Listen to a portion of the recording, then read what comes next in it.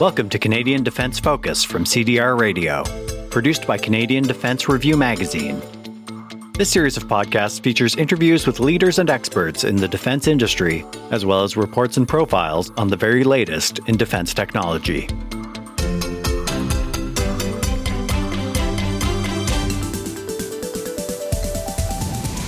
Hello and welcome to another edition of the CDR Radio Podcast.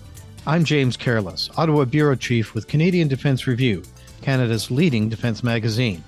This time on the CDR Radio Podcast, we're speaking with Christyn Cianfarani. She is President and CEO of the Canadian Association of Defence and Security Industries, CADSI for short. CADSI is best known for hosting the annual CANSEC trade show in Ottawa. CADSI is gearing up for CANSEC 2023, which takes place at Ottawa's EY Centre May 31st and June 1st this year. Christyn is here to preview CANSEC 2023 for us. Hi, Christyn. Thanks for joining us on the CDR Radio Podcast. Thanks for having me. So it's been a very busy year in terms of defense policy news. We've been confronted with Chinese balloons, questions about arming Ukraine and NATO's ability to rearm itself, the recent focus on NORAD during Biden's visit to Canada, and concerns about Canadian Armed Force readiness, among other things. How will these questions be addressed at CANSEC? Well, so first, you're right. The last 12 months have definitely seen a lot of disruption and change. Defense is having a moment. And with everything that you mentioned, actually, our policy team's been working overtime. Over the last 4 months or so, we've gotten a lot more pointed in our messages to government, and mostly around, asking them, are we ready not just for the future, but are we even ready for the right now? And so a lot of these hard conversations about planning, proactivity, and the need for a different relationship between industry and government and CAF have been playing out a bit in the media, and they require a sort of a different set of connections between all of us. And so to come full circle around CANSEC, as you know, is one of the most important opportunities that we have for connection. It's when our community comes together, we take stock, we have very, very pointed and I guess on the margins conversations. It's a community event that masquerades as a trade show. So what we're hoping is that we can, during CANSEC, have and continue more of those harder conversations this year and not shy away from them, because we'll have two ministers there, the CDS will be there, and the opportunity, I'd argue, is there for us to pass along a lot of those messages that we've been sort of cross-talking around in the media. The tagline for this year's CANSEC is "Together on Every Front." Why did you choose that particular slogan?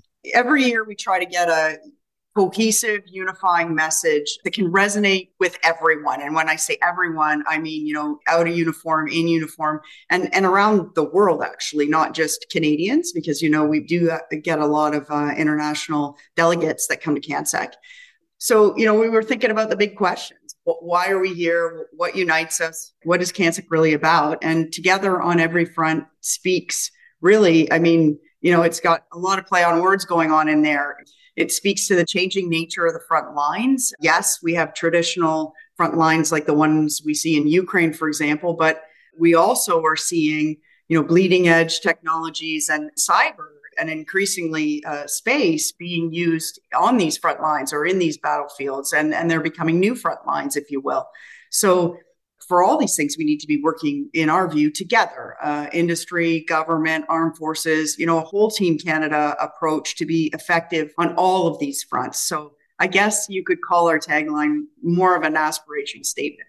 That brings up a really good point. Do you think Canada's defense industry and government have been working effectively in lockstep? No, but all is not lost, because there is some progress happening in some areas. In cyber, for example, we're seeing the beginnings of more integration and a little bit greater trust. So there are some baby steps happening in that domain space. We are finally being consulted about elements of policy that are working their way through the defense policy update and topics around how we might acquire and sustain and evolve capability. But, in our view, we're still far apart and we need to double and triple down on these baby steps. And we need to do it with a sense of urgency that we don't see right here now in Canada. Can sort of continue with my analogy. I think the rest of the world sort of launched themselves out of the starting blocks. And I feel like Canada's still stretching in warm-up mode. Our allies, the flashpoint being the war in Ukraine, are operating in an urgent fashion. They're talking to their industry partners regularly. In some cases, they were talking daily, weekly. They're increasing production. They're planning out appropriations for short, long, and medium term. And we've been arguing since the very sort of beginning of this war, if you will, that if we're going to get on war footings and rearm and even replace equipment that we've been giving overseas, then we have to be a partner at that table. So, the conversations are not happening at the level we would like to see. We don't have, despite what we saw this week with an announcement of things going to the Ukraine, we don't have a predictable, timely view on tranches of aid. And I think we could be planning better and leveraging our capability much more strongly than the way we're doing it right now. So, no, we're not anywhere near where I would argue we need to be, but that doesn't mean we're going to let go and, stop talking, right? Hence, full circle back to why I think this year's CANSEC is so important and its timing is also so very important.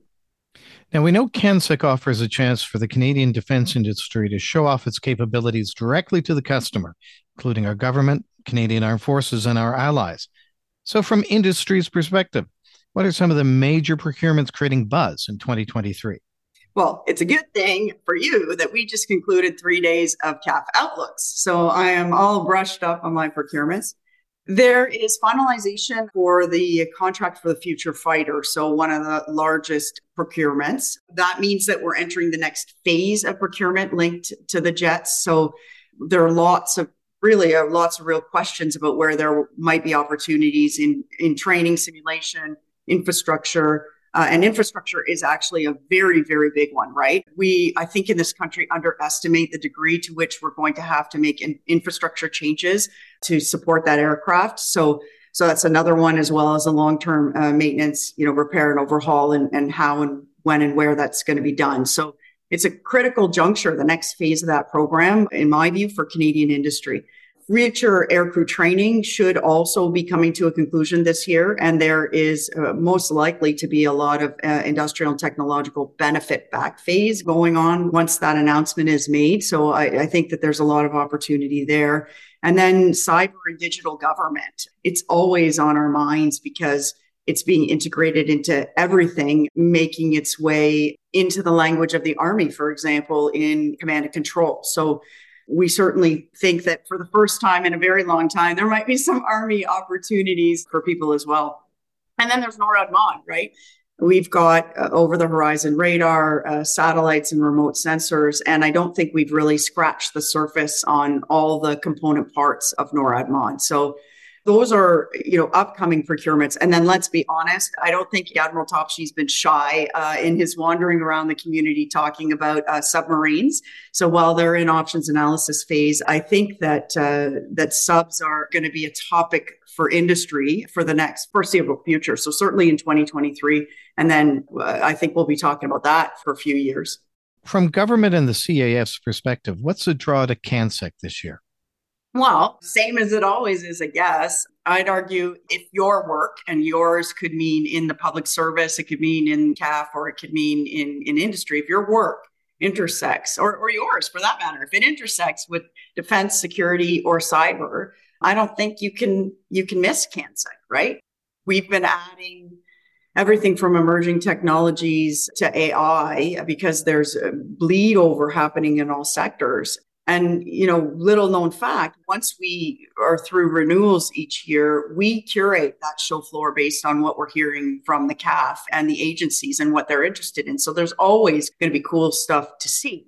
And even if you're in industry and your kit's been procured, or if you're in government and your program's been completed and is well into execution, I'd argue that, and you've been there, CanSec is, like I said, it's a community event masquerading as a trade show. So it's your community. It's very interconnected, very, very tight. I don't think you see that spirit anywhere else. And I don't know how a person could profess to be in the defense sector and just not be at CanSec.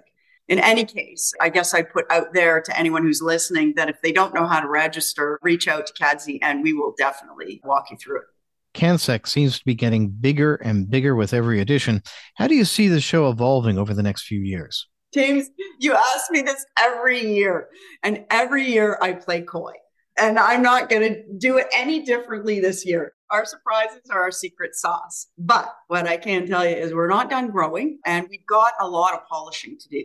If you were at that show last year, you would have seen that we rolled out, it was in our strat plan, 2 years worth of future improvements, and those pieces by themselves. So, our new registration entranceway and a supply chain connect that's outside, that piece outside, plus even the reimagined or growing cyber labs, all those were supposed to take 2 years. And so we've got a good year of polishing those.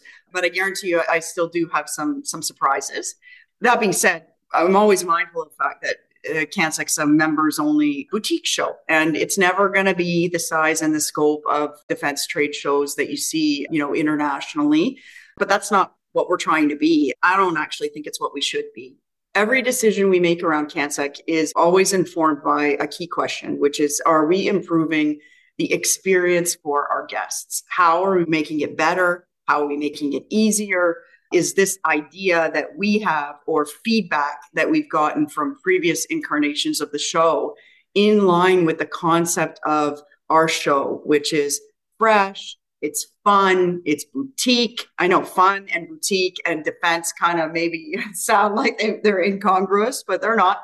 And is it of impeccable quality? And if those criteria are met, then it's something that we put into the mixer and to see what pops out. So we have some improvements that we're going to be making this year, and I'm going to leave it at that. Some of them might not be highly visible or super quote unquote sexy, but they're going to be things that make the experience go from great to phenomenal. Okay, well, Christyn, thanks again for joining me today. Oh, thank you so much, James. You've been listening to the latest in the CDR Radio podcast series. They are produced by Canadian Defense Review, Canada's leading defense magazine. I've been speaking with Christyn Cianfarani, President and CEO of the Canadian Association of Defense and Security Industries. To hear more CDR Radio podcasts, go to CanadianDefenseReview.com or find us on iTunes and Google Play under CDR Radio. I'm James Careless. Thank you for listening to the CDR Radio podcast. Talk to you again next time. Tune in next time for another Canadian Defense-focused podcast from CDR Radio.